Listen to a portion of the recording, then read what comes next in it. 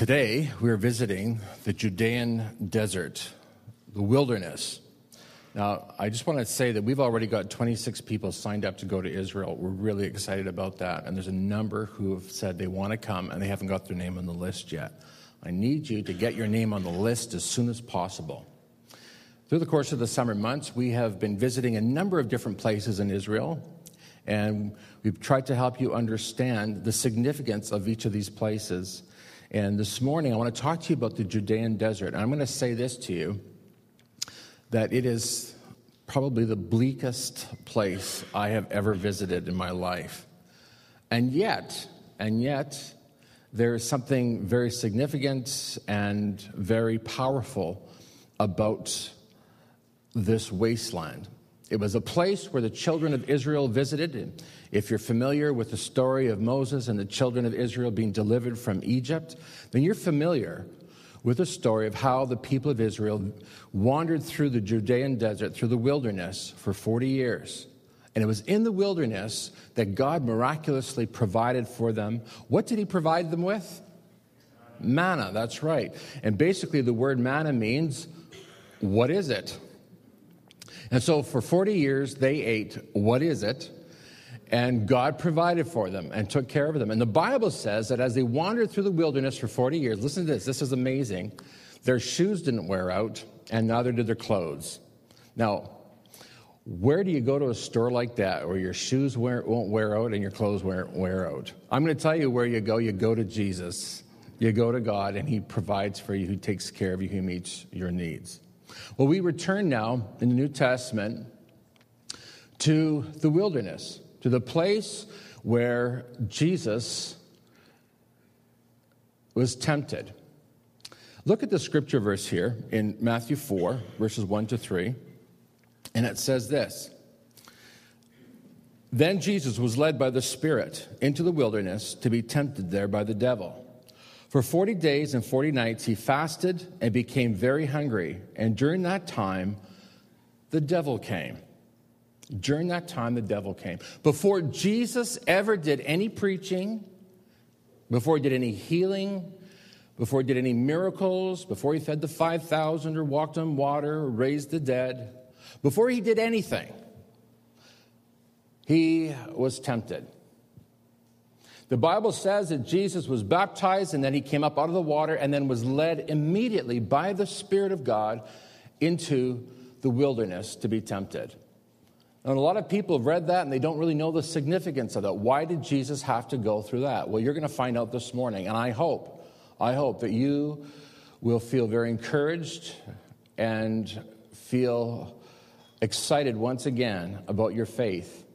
If maybe you've lost the fire, or lost the excitement, or lost the joy of your faith, I pray that today will be a turning point. But here's what needed to happen. What needed to happen is that what Adam and Eve did in paradise, Jesus needed to undo in the wilderness. Can I say that to you again? The way that sin entered into the world in Genesis chapter 3, when Adam and Eve were tempted by Satan. So now Jesus, before he can preach the gospel, before he can do any of his miracles, he also must face the tempter. But this time he must win. He must win. So let's take a look quickly at this picture of the wilderness. There it is. It's a bleak place. And there's nothing. There's nothing growing. There's just nothing. It's just dust and rock. It may as well be the moon. The only thing there is air to breathe.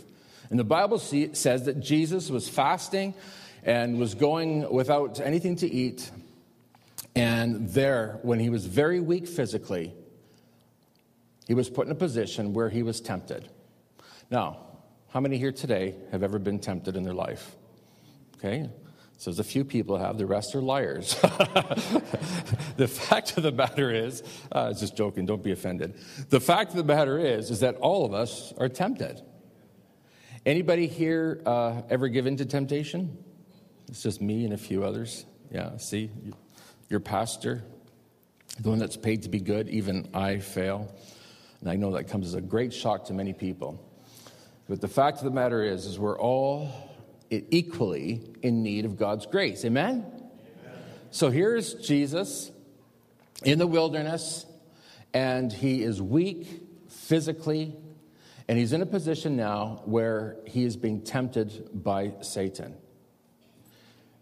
Now, I want you to know something. This is not the first time that we encounter this ancient enemy, the devil.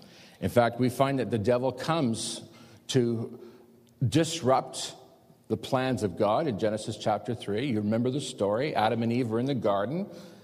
And you remember that Satan, speaking through the serpent, says to Eve, God didn't really tell you not to eat that fruit. And so the rest is history. You know the story. Eve, of course, enters into a discussion with Satan. And the next thing you know, she's having a bite. And she's giving it to her husband, saying, here, eat this. And that was the beginning of wives nagging husbands. And we find Adam and Eve refusing to believe God and do what he says.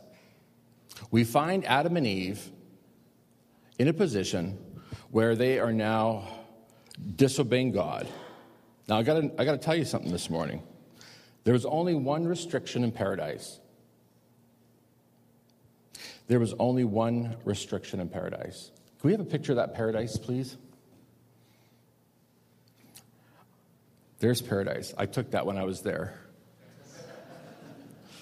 I don't know what paradise really looks like. I'm guessing that it's lush, it's green, it's well-watered. I believe that it was a comfortable place, the temperature just right.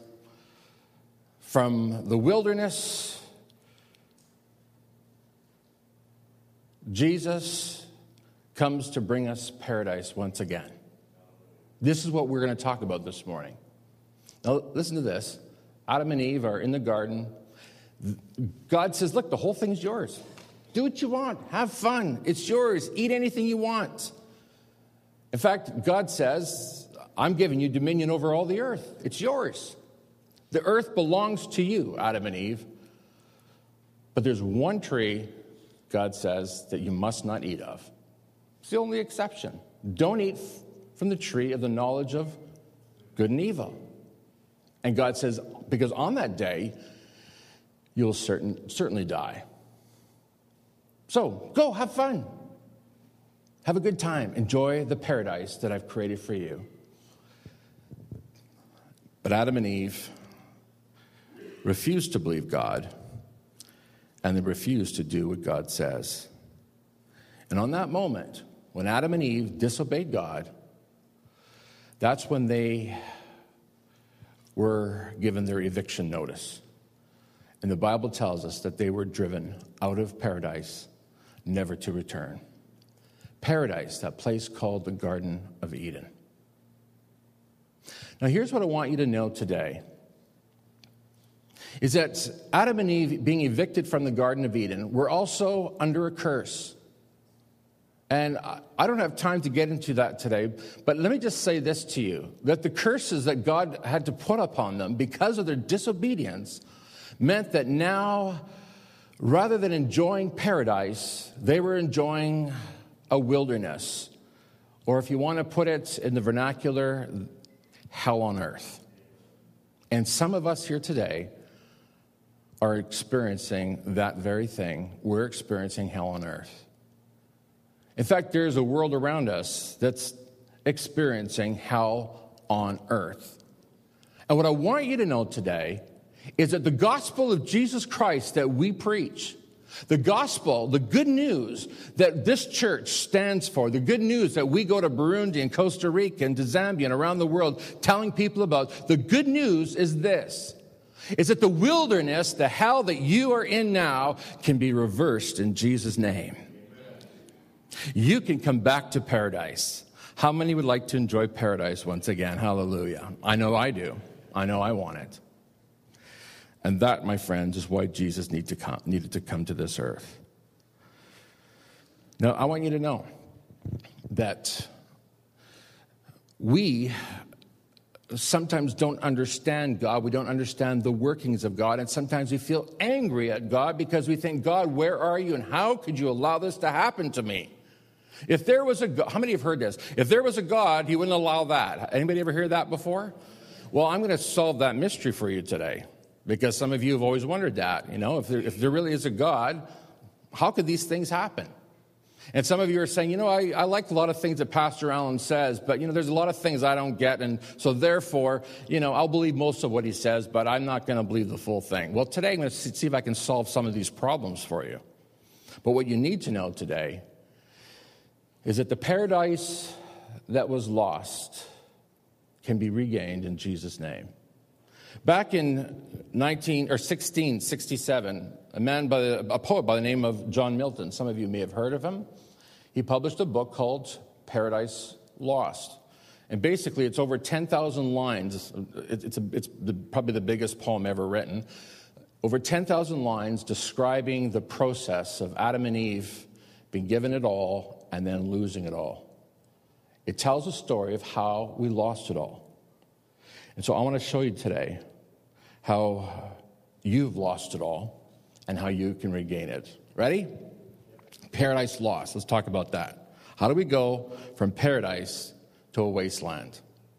How do we go from things being good to things being terrible? How do we go from the lusciousness of the garden to the wasteland, which is for many of you your life right now?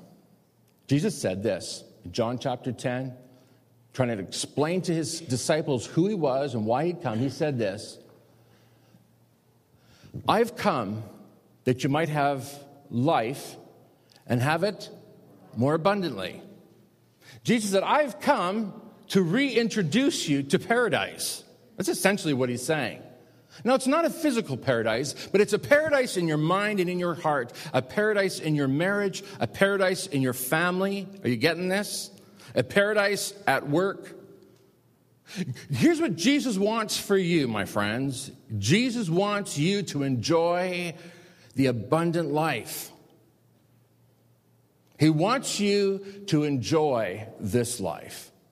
Regardless of the circumstances of this world, regardless of your physical circumstances, God says you can have it, the Garden of Eden, right here in your heart. You can have peace. You can have joy. Jesus also tells us what Satan does. Jesus is the giver of life, abundant life, new life, eternal life. But then he describes Satan. And he says, Satan, the robber, he comes to rob and what? And kill and destroy. Has anybody experienced any of the above? You know what I'm talking about. And this is what makes us wonder where God is when we're in the midst of the destruction, in the midst of the pain, in the midst of the sorrow, in the midst of the robbery and the destruction. Here's what you need to know, and a lot of people don't get this. So this is going to be a turning point for many people this morning. Remember what I said just a few moments ago. God gave dominion of the earth to whom? Adam and Eve. God said, I'm giving you dominion of the earth. It's for you to rule. It's for you to rule over. It's for you to govern. You have dominion. You have charge over this earth. And in the Garden of Eden, here's what happened. Adam and Eve took their dominion of this earth and they handed it over to Satan. And the rest, as they say, is history. We read Jesus telling us in John chapter 12, verse 31, that Satan is in fact the ruler of this world. Jesus confirms this. The Apostle Paul confirms it in Ephesians chapter 2, verse 2, when he calls Satan the prince of the power of the air. So here's what a lot of people don't know, and you need to get this. In order for you to understand and interpret the workings and the ways of God in this world. How many know today that this world is not heaven? This world is not our home. Say it with me. This world is not my home. Say it. This world is not my home. We're looking for a better place. I don't want to spend eternity on this earth as it is. Do you? And here's the ancient message that somehow in the last 20 or 30 years has been forgotten or has been twisted. This world is not our home. We don't belong here. Why? Because we belong to a better place called eternity. And God has us on this earth for his purposes and for his reasons. And your job and my job as a believer is to submit to the will and the purpose of God on this earth. But until that day when we are reunited with our Lord, while we are still on this earth, God says this: I want you to experience the abundant life here and now. It won't be a physical paradise. It'll be an internal paradise. And you've got to understand that. Because some people have got a very childish and very immature understanding of who God is. They believe that once you become a Christian, you got no more problems anymore. Anybody think that? Don't put your hand up. Anybody think that? Become a Christian and that's it. No more problems anymore. Well, sign me up for that religion. God never makes that promise. You become a Christian and you're going to have a flood of money come your way. Well, there's some preachers that teach that. I don't. In fact, I had somebody who's actually not here anymore, and you'll understand why, who got very angry with me one day because I singled out one of the prosperity teachers who actually teaches this. They vehemently disagreed with me. I'm going to tell you this. If you know your Bible, if you read it from beginning to end, you cannot support a prosperity theology. It's just not here. But I'm going to tell you what is here. There's a paradise theology.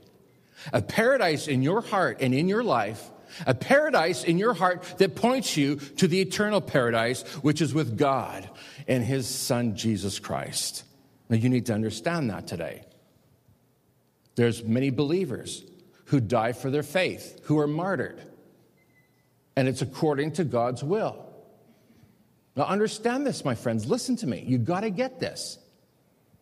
Until that day that Jesus comes again, in just a few weeks, you're going to hear Marilyn Wedlick talk about Armageddon. And that's another place that we'll be visiting on our trip to Israel. Hopefully, the battle will not be happening at that time. But we're going to be talking about the return of the Lord Jesus Christ. On that day that Jesus comes to this earth, once and for all, Satan will be vanquished. His power will be destroyed once and for all. And not only now will Jesus reign in the hearts of his people, but he will reign over this whole world. And every knee shall bow and every tongue confess that Jesus Christ is Lord. Hallelujah. That's what's coming, folks. And it's in this book. All you have to do is pick it up and read it. Now, Satan is the prince of the power of the air. He is the ruler of this world. The Bible says that his name is Satan, which means opposer. He is also given the name devil, which means slanderer or liar, accuser of the brethren. Has anybody ever experienced any of the above? You need to know something today. You have an enemy of your life, of your family, of your marriage, and he wants to destroy you because he hates your guts. Why does Satan hate you so much? Because some of you are saying, I haven't done anything to him. I haven't hurt him. I haven't offended him. Why is he bothering me? Why does he try to destroy me? Well, by the way, if you haven't done anything to offend him, shame on you. Our job is to go into all the world and do what? Tell them about Jesus Christ. Our job is to go into all this world and tell them about the Christ who wants to bring paradise back to the hearts of broken and hurting people, people who are living in a wasteland, in a wilderness, in a hell on earth. That's why this team has gone to Burundi. We're going to bring a bit of paradise to them. We're going to bring a bit of paradise to them to prepare them for the eternal paradise, the place that we call heaven. I'm going to say this to you right now, because in our day and age, you talk about paradise and heaven and the devil and Satan, everybody thinks, oh, mythology, airy-fairy stuff. Pastor, just talk to us about, some good psychological principles that we can live by. Listen. You're in a church. And this is what the church is all about. It's about telling you the truth of things that you don't know about. To tell you those things that are of the supernatural realm. So Satan hates your guts. And do you want to know why he hates you? This might come as a surprise to you. He hates you because God loves you. Would you turn to the person beside you this morning and say, God really loves you? Would you go ahead and tell that person, because they may never have heard that before. Okay, that's only 4 words, people. It shouldn't take that long. God really loves you. Now tell that same person, Satan really hates you. Go ahead, tell them that. Yeah. Okay, that's enough. You get the drift. Okay, listen. Satan hates you because God loves you. Do you understand that? Satan hates God. And he knows the only way that he can hurt God is by hurting God's beloved. Amen. And today you are God's beloved. God loves you. In fact, the Bible says that God loves you so much that he sent his only son to take the penalty for your sin. Folks, Jesus didn't deserve to die on that cross. You and I did. Let's admit it, right? You and I deserve to die, to hang on that cross. You and I deserve to be punished for our sin. But God said, no, you know what? I love these beloved children of mine so much. I love this world so much, I'm going to send my son to die for them. Folks, this is why Jesus had to go to the wilderness. Because what we needed, folks, listen to this, is we needed somebody who could actually obey God. Somebody who would actually believe God and do what he says. We needed somebody perfect to die in our place. Folks, this is the old-fashioned gospel. This is the gospel that has been taught now for 2,000 years. You're hearing it again on August the 4th, 2013.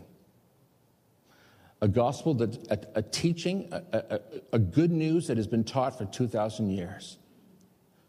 That's why Jesus had to go to the wilderness. He had to prove that he could do what Adam and Eve could not do. In fact, that's why the Bible calls Jesus the second Adam. Because the second Adam did what the first Adam could not do. The first Adam could not believe God and do what he says. The second Adam did. And so here's Jesus, our Lord, facing down the enemy. Now, what you need to understand today is that Adam and Eve refused to believe God, and they refused to do what he says. Can I just remind everybody today of what faith is? Because there's a lot of definitions of it, and there's a lot of false teaching about it. But I'm going to tell you what it is in a nutshell. You ready? Faith, very simply, is this. It's believe God and do what he says. Could you say it with me? Believe God and do what he says. Now, here's what you need to know. Every time you refuse to believe God, or every time you believe God and refuse to do what he says, or every time you refuse to believe God and refuse to do what he says, here's what happens. You basically walk out of paradise and into the wilderness. Do you get this? And some of you are in trouble today in your marriage, in your family, in your finances, so whatever your situation, you're in trouble today in relationships. You're in trouble because you refuse to believe God and do what he says. Essentially, what's happened to you is that you have lost paradise. In fact, it could be said, maybe for you, that life is hell. I'm telling you this morning how you got there. I'm telling you how you messed it up. I'm telling you how you left it all behind. I'm telling you how you've ruined your marriage, ruined your family, ruined your relationship with your kids. I'm telling you how to, because you refuse to do it God's way. Now, some people think that God is some kind of a cosmic party pooper. You've heard me say that before. Just kind of wants to rain on the party, wants to steal your fun. Folks, quite the opposite. God has given us instruction and guidance, and he's told us what to do and how to live in this life. Why? Because he wants us to enjoy paradise. He doesn't want us to go through the hell that you're going through today. Some of us have lost paradise because we simply have refused to do what God wants. Well, I'm so happy today that this is not the end of the story. Now I want to tell you how you can get paradise back into your home. Anybody interested in knowing about how to get paradise back into your life, into your family, into your marriage, into your finances? Here's what you got to do. You've got to believe God and do what he says. Obey. In fact, Jesus says this: if you love me, you will obey my commands. You will do what I say. If you love me, you'll do what I say. Now listen to me. This is what Christianity is all about. This is what it means to be a follower of Jesus Christ. So if you want to get that abundant life that Jesus is talking about, or as I've been putting it this morning, if you want to get that paradise into your marriage, into your family, into your finances, into your job, then what you're going to have to do is you're going to have to start believing God and doing what he says. The problem is with so many people is that they don't really know what God says. You see, Pastor, I'd do what he says if I knew what he wanted me to do, if he would speak to me. Gotcha. You see this book here? This book is called a Bible. Because some of you maybe don't recognize this because it's been so long since you picked one up. This book, very simply put, if you want a simple definition for it, is this. This book is God speaking to me. My Bible, every time I read it, is God speaking to me. Would you say that with me? My Bible is God speaking to me. Say it again. My Bible is God speaking to me. Now, here's the thing. When you first became a Christian, and some of you will identify with this, when you first became a Christian, everything was fantastic. How many remember those first days of becoming a Christian? I mean, I do. Those were exciting days. They were thrilling. I just became a Christian. Everything's going well. Talk about paradise. I mean, my paradise was the most amazing paradise of all. I felt like I was floating. I was walking on air. It was so exciting. And that's the way it is when you first become a Christian. Why? Because you are a baby. Now, here's the sad thing, is that a lot of people don't ever get past the baby stage. And then they wonder why things don't work out the way they expect them to. I'm going to tell you why. Because God never intended that you and I remain babies. God's intention is that you and I grow up. I don't want to grow up. I like being a baby. I like being waited on. I like everybody taking care of me. I like everybody cooing and poking me in the belly.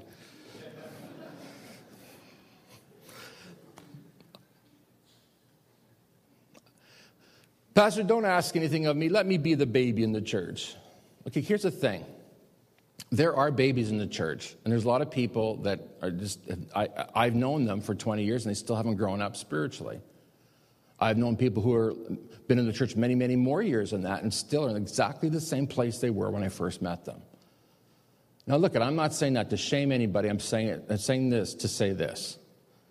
It's time that you stopped just taking milk. It's time for you now to start eating the steak, which is the Word of God. It's time that you start getting nourished spiritually. That you begin to dig into the Word of God and find out what He says and start doing what He says. Because there's a lot of people who go to church. The only time they ever read Scripture is when I put it up on the screen. Oh, there's a verse. Is that from the Bible? What book of the Bible is that from? Hezekiah what?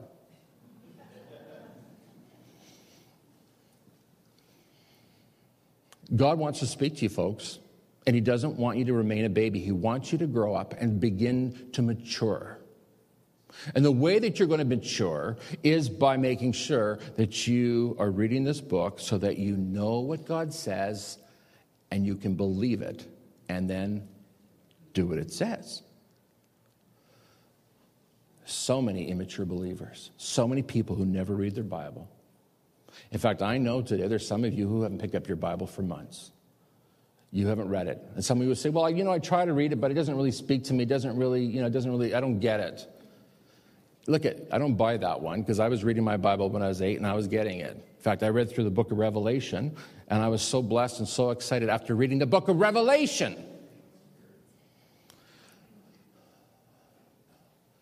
If I can read it at age 8 and allow the Holy Spirit to speak to my heart and encourage my heart, then guess what? You who are in your 30s and 40s and 50s and 60s and 70s and 80s and 90s, then God can speak to you too. But here's what you got to do. You got to open that book up and you got to say, Lord Jesus, speak to my heart by your Spirit. Because here's what you need to know. This faith of ours, it's a supernatural faith. You don't belong to a club here, people.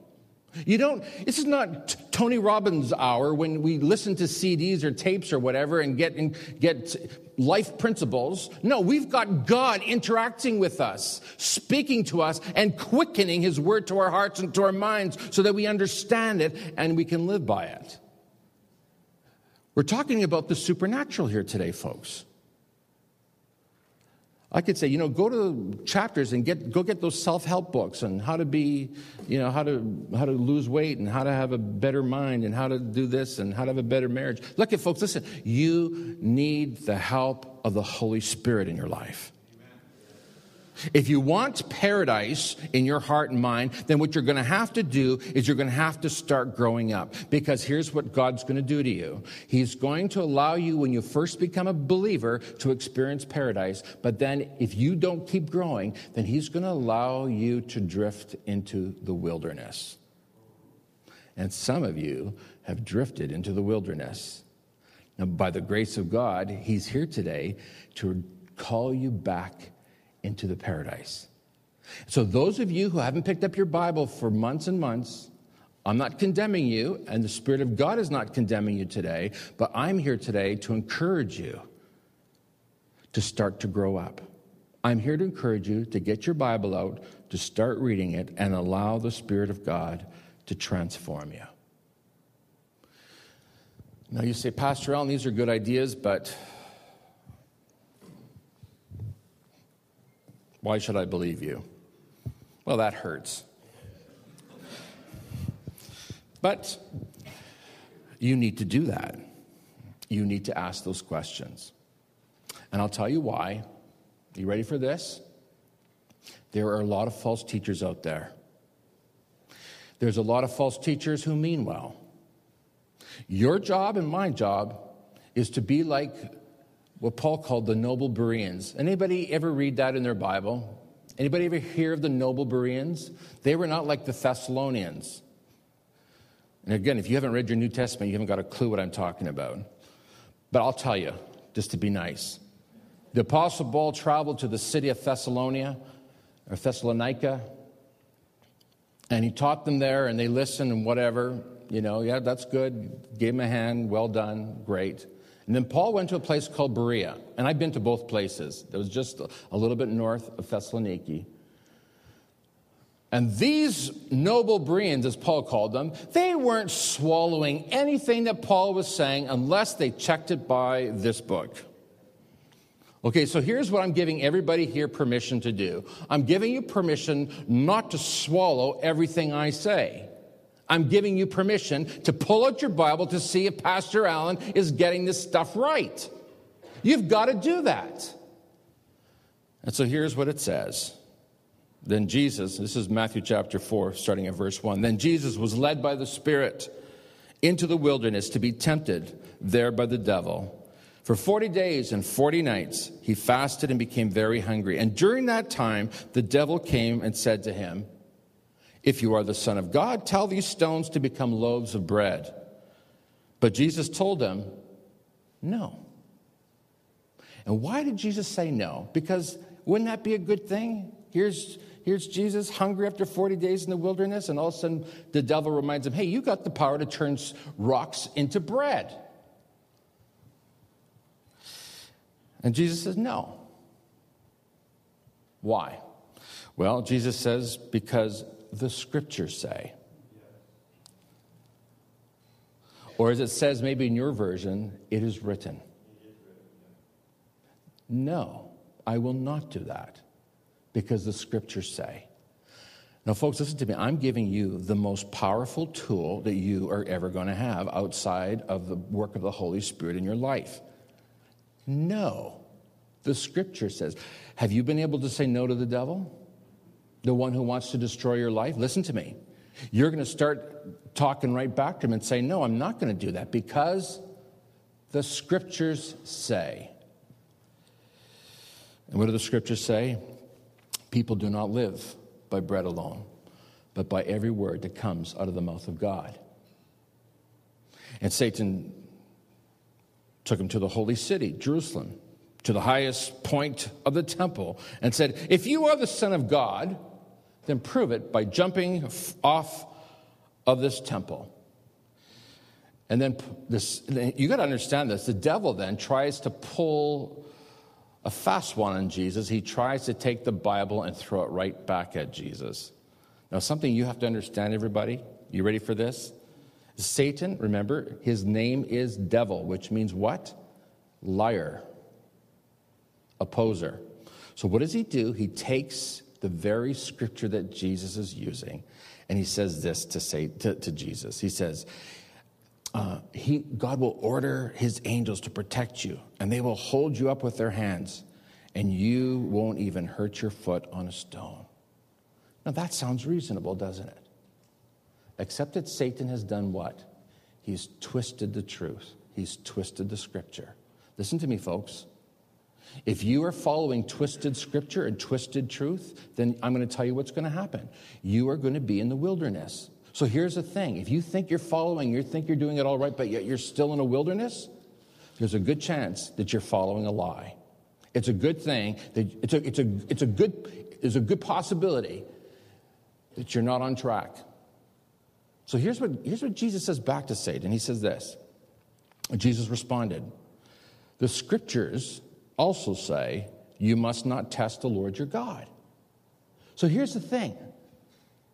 Because Jesus knows the scriptures so well, Satan cannot even use the scriptures against him. Now, some of you are sitting here and say, well, how am I ever going to combat and overcome the enemy? I mean, the devil probably knows the scriptures better than I do. Well, can I just remind you of this? God in his mercy and his goodness to you will not allow you to be tested beyond your ability. Hallelujah. But why does God allow this? I'm going to tell you why. Because he wants you to grow up. He wants you to mature. He wants you to become skillful in the use of Scripture. That's why you got to read this book every day. Well, then Satan tries again.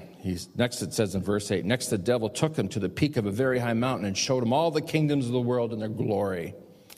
And Satan says this. Remember, Satan is the ruler of this world, so he can say what he's going to say here. Listen, Satan says, I will give it all to you if you will kneel down and worship me. Now, Jesus is thinking, wow, you know what? That's pretty cool. Adam and Eve handed it all over to Satan, the dominion of the world. Now Satan is offering to give it back. And all Jesus has to do is what? Bow down. And it can all be Jesus again. But Jesus is not stupid. Ready for this? This is my favorite part.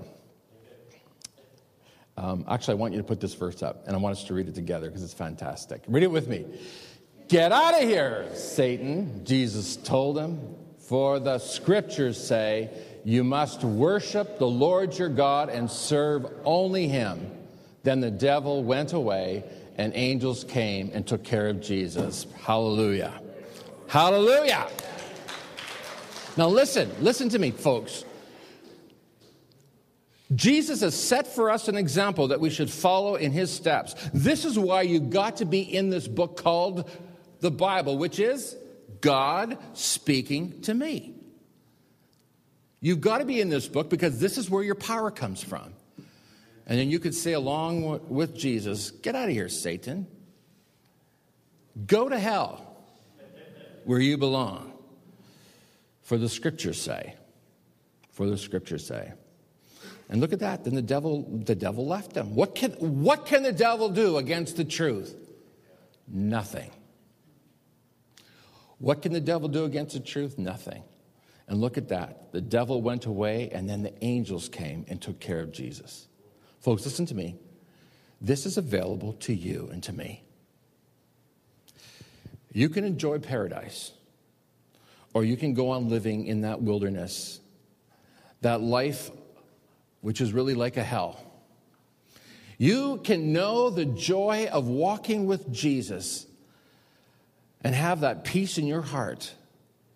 And you could see your family mended, your marriage mended. You can see everything fixed by Jesus. But what you've got to do is you've got to learn what it means to believe God and do what he says.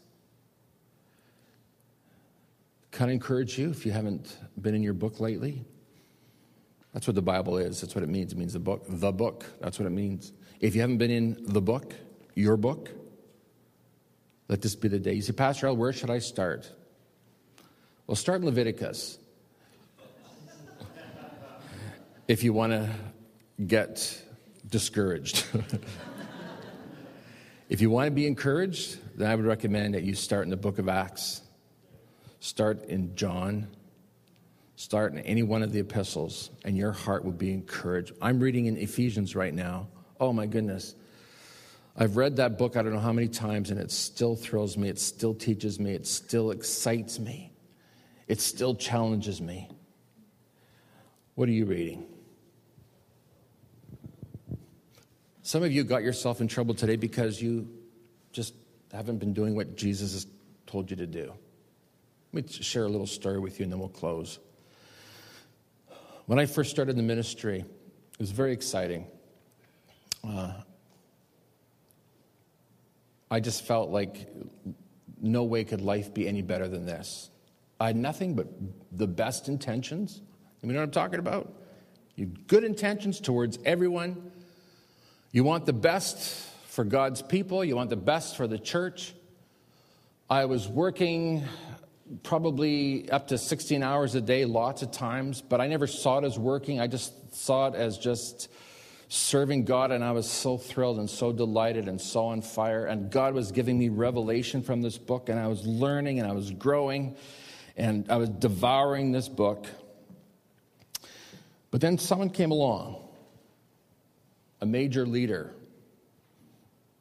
in my life at that time, someone that I had to answer to. And this person, and I didn't understand it at the time, but I understand it now. This person became jealous of me, jealous of the relationships that I had with the people in the church. They were jealous of the easy way that I had with people. I love people, and people knew it, and they responded to it. And these leaders became very jealous. And when I spoke, when I preached, it was an easy way of preaching. It engaged people, and they were jealous. And so they started to make life really, really miserable for me. In fact, it got so bad that I knew it wasn't an accident. I know it wasn't coincidence or by chance. I knew that these people were really trying to hurt me. They were trying to discourage me. In fact, everything I did was discouragement, discouragement, discouragement. I sat down the other day and was just adding up the number of kids that actually went to Bible school during that time that I ministered in this place. And I think I've counted over 30 kids gone off to Bible school. It was phenomenal. It was a phenomenal work of God. And rather than these older leaders encouraging me and being excited with me, they were jealous. And they made life hell. And guess what happened? Rather than bringing it to the Lord in prayer and forgiving, I allowed a root of bitterness in my heart. Now, I know as I look out here today that every single one of you has gone through this at some point in your life. And if you have, just sort of like nod at me just to encourage me to keep going. Yeah, should I keep going? Yeah, okay, you know what I'm talking about. You've been there. I was so angry, and here's what began to happen. It's like every single person I was with, I wanted to discuss the issue with that person. Anybody know what I'm talking about? Oh, hi, good to see you, Julie. Well, do you know what happened to me? And then they would sit there, and you could just see it. Over time, you began to recognize that everybody I was talking to, I was talking about the same issues and rehashing the same old garbage over and over again. Till finally, it got to the point where some of my dearest and closest friends, They weren't returning my calls, and they weren't really too interested in going for coffee to hear about the situation. The situation. One more time. They didn't want it. And I was feeling left out. I was feeling lonely. I was feeling even more discouraged. I think, man, God, is everybody turning against me? Does everybody hate me? Nobody loves me. I'm going to go and eat some worms. I mean, I was starting to have a pity party. I had balloons and I had hats and nobody showed up for my pity party. Maybe that's you today. And you wonder why your life is hell right now. I'm going to tell you something right now. Jesus does not suggest that you forgive. It's not a suggestion. It's a command. Forgive so that God can forgive you. And so there I am on my knees before God, crying, and you know how you are when you're a child. It's not fair, God. How could you allow this to happen? I'm the one that was wronged. I'm the one that gave my all. I'm the one that did my best. I'm the one that shared. I'm the one that outgave. I did everything right, God, and yet I'm the one that's being punished. It's not fair. And I'm imagining God saying, are you finished? Are you done with the little pity party? Alan, I want you to believe me and do what I say. And in that moment, on my knees, very reluctantly, I forgave these people. And God said, good. Now write them a letter. What? I forgave them. Isn't that good enough? No, God says, write them a letter and apologize to them. What? You want me to apologize to them? Yes, Alan, you apologize to them for your bad attitude towards them. But God, they offended me. They hurt me. They did me wrong. And God said, that's my problem. That's not yours. You don't have control over anybody else. All you have control over is yourself. I'm going to tell you something, folks. I know that was a turning point for me. If I had not done what God had told me to do, I can tell you right now, I would not be standing before you today. I would not be in the ministry. But right there, I talk about a battle raging, and you could just hear Satan whispering in my ear, don't believe him, don't believe him, don't believe God, don't believe it. Stand up for your rights. You're in the right, they're in the wrong. You don't deserve this. You deserve better. And why bother being in the ministry anyways? Why don't you go and join your dad's company and become a millionaire?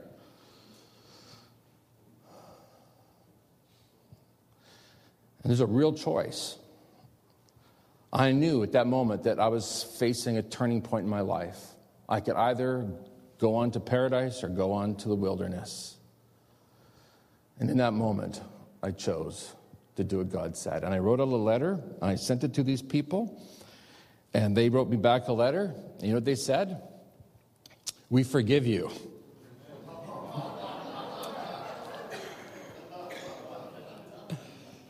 We forgive you for your bad attitude.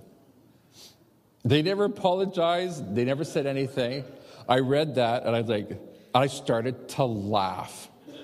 I started to kill myself laughing. I said, God, I have learned so much of what it means to follow you and to do your will. Folks, I felt the burden lift. I was set free. I had joy in my heart once again. And it was really one of the hardest things I've ever had to do. But I'm going to tell you this today. Every time you believe God and do what he says, you are free. You are in paradise. You have the abundant life. Listen, God knows what's best for us. You don't understand it. I don't understand it, but God knows. Believe God and do what he says. Say it with me. Believe God and do what he says. Now, those of you who are baby Christians, no more drinking milk. You start chewing on steak. And if you're a vegetarian, eggplant, whatever. Listen, you've got to get in that book. You've got to start knowing what God says, and you got to start doing it, and your life is going to be revolutionized. You are going to experience a paradise in your life and in your marriage that you'd never experienced before. I'm telling you, go crazy on this. Devour it, eat it, enjoy it, and watch what happens to you. You're in for an exciting ride, people. Would you stand with me right now as we pray? God, thank you. Thank you so much for the paradise that can be regained. So many of us don't understand that the power that Satan was given in the Garden of Eden, it has been taken back from him by Jesus in the wilderness, so that we who are in the wilderness can go back to paradise. Hallelujah. Father, we know today that it's your will that everybody here enjoy the abundant life, but we know the only way that that can happen is if we start believing you and doing what you say. So God, as we pick up the word of God, which is really you speaking to us, we pray, Father, that you would take this book and transform us, make us into the people you want us to be, so that we may bring glory to your name. And we pray it in Jesus' name. And everyone said it with me? Now tell that person beside you, go believe God and do what he says. Go ahead, tell them that.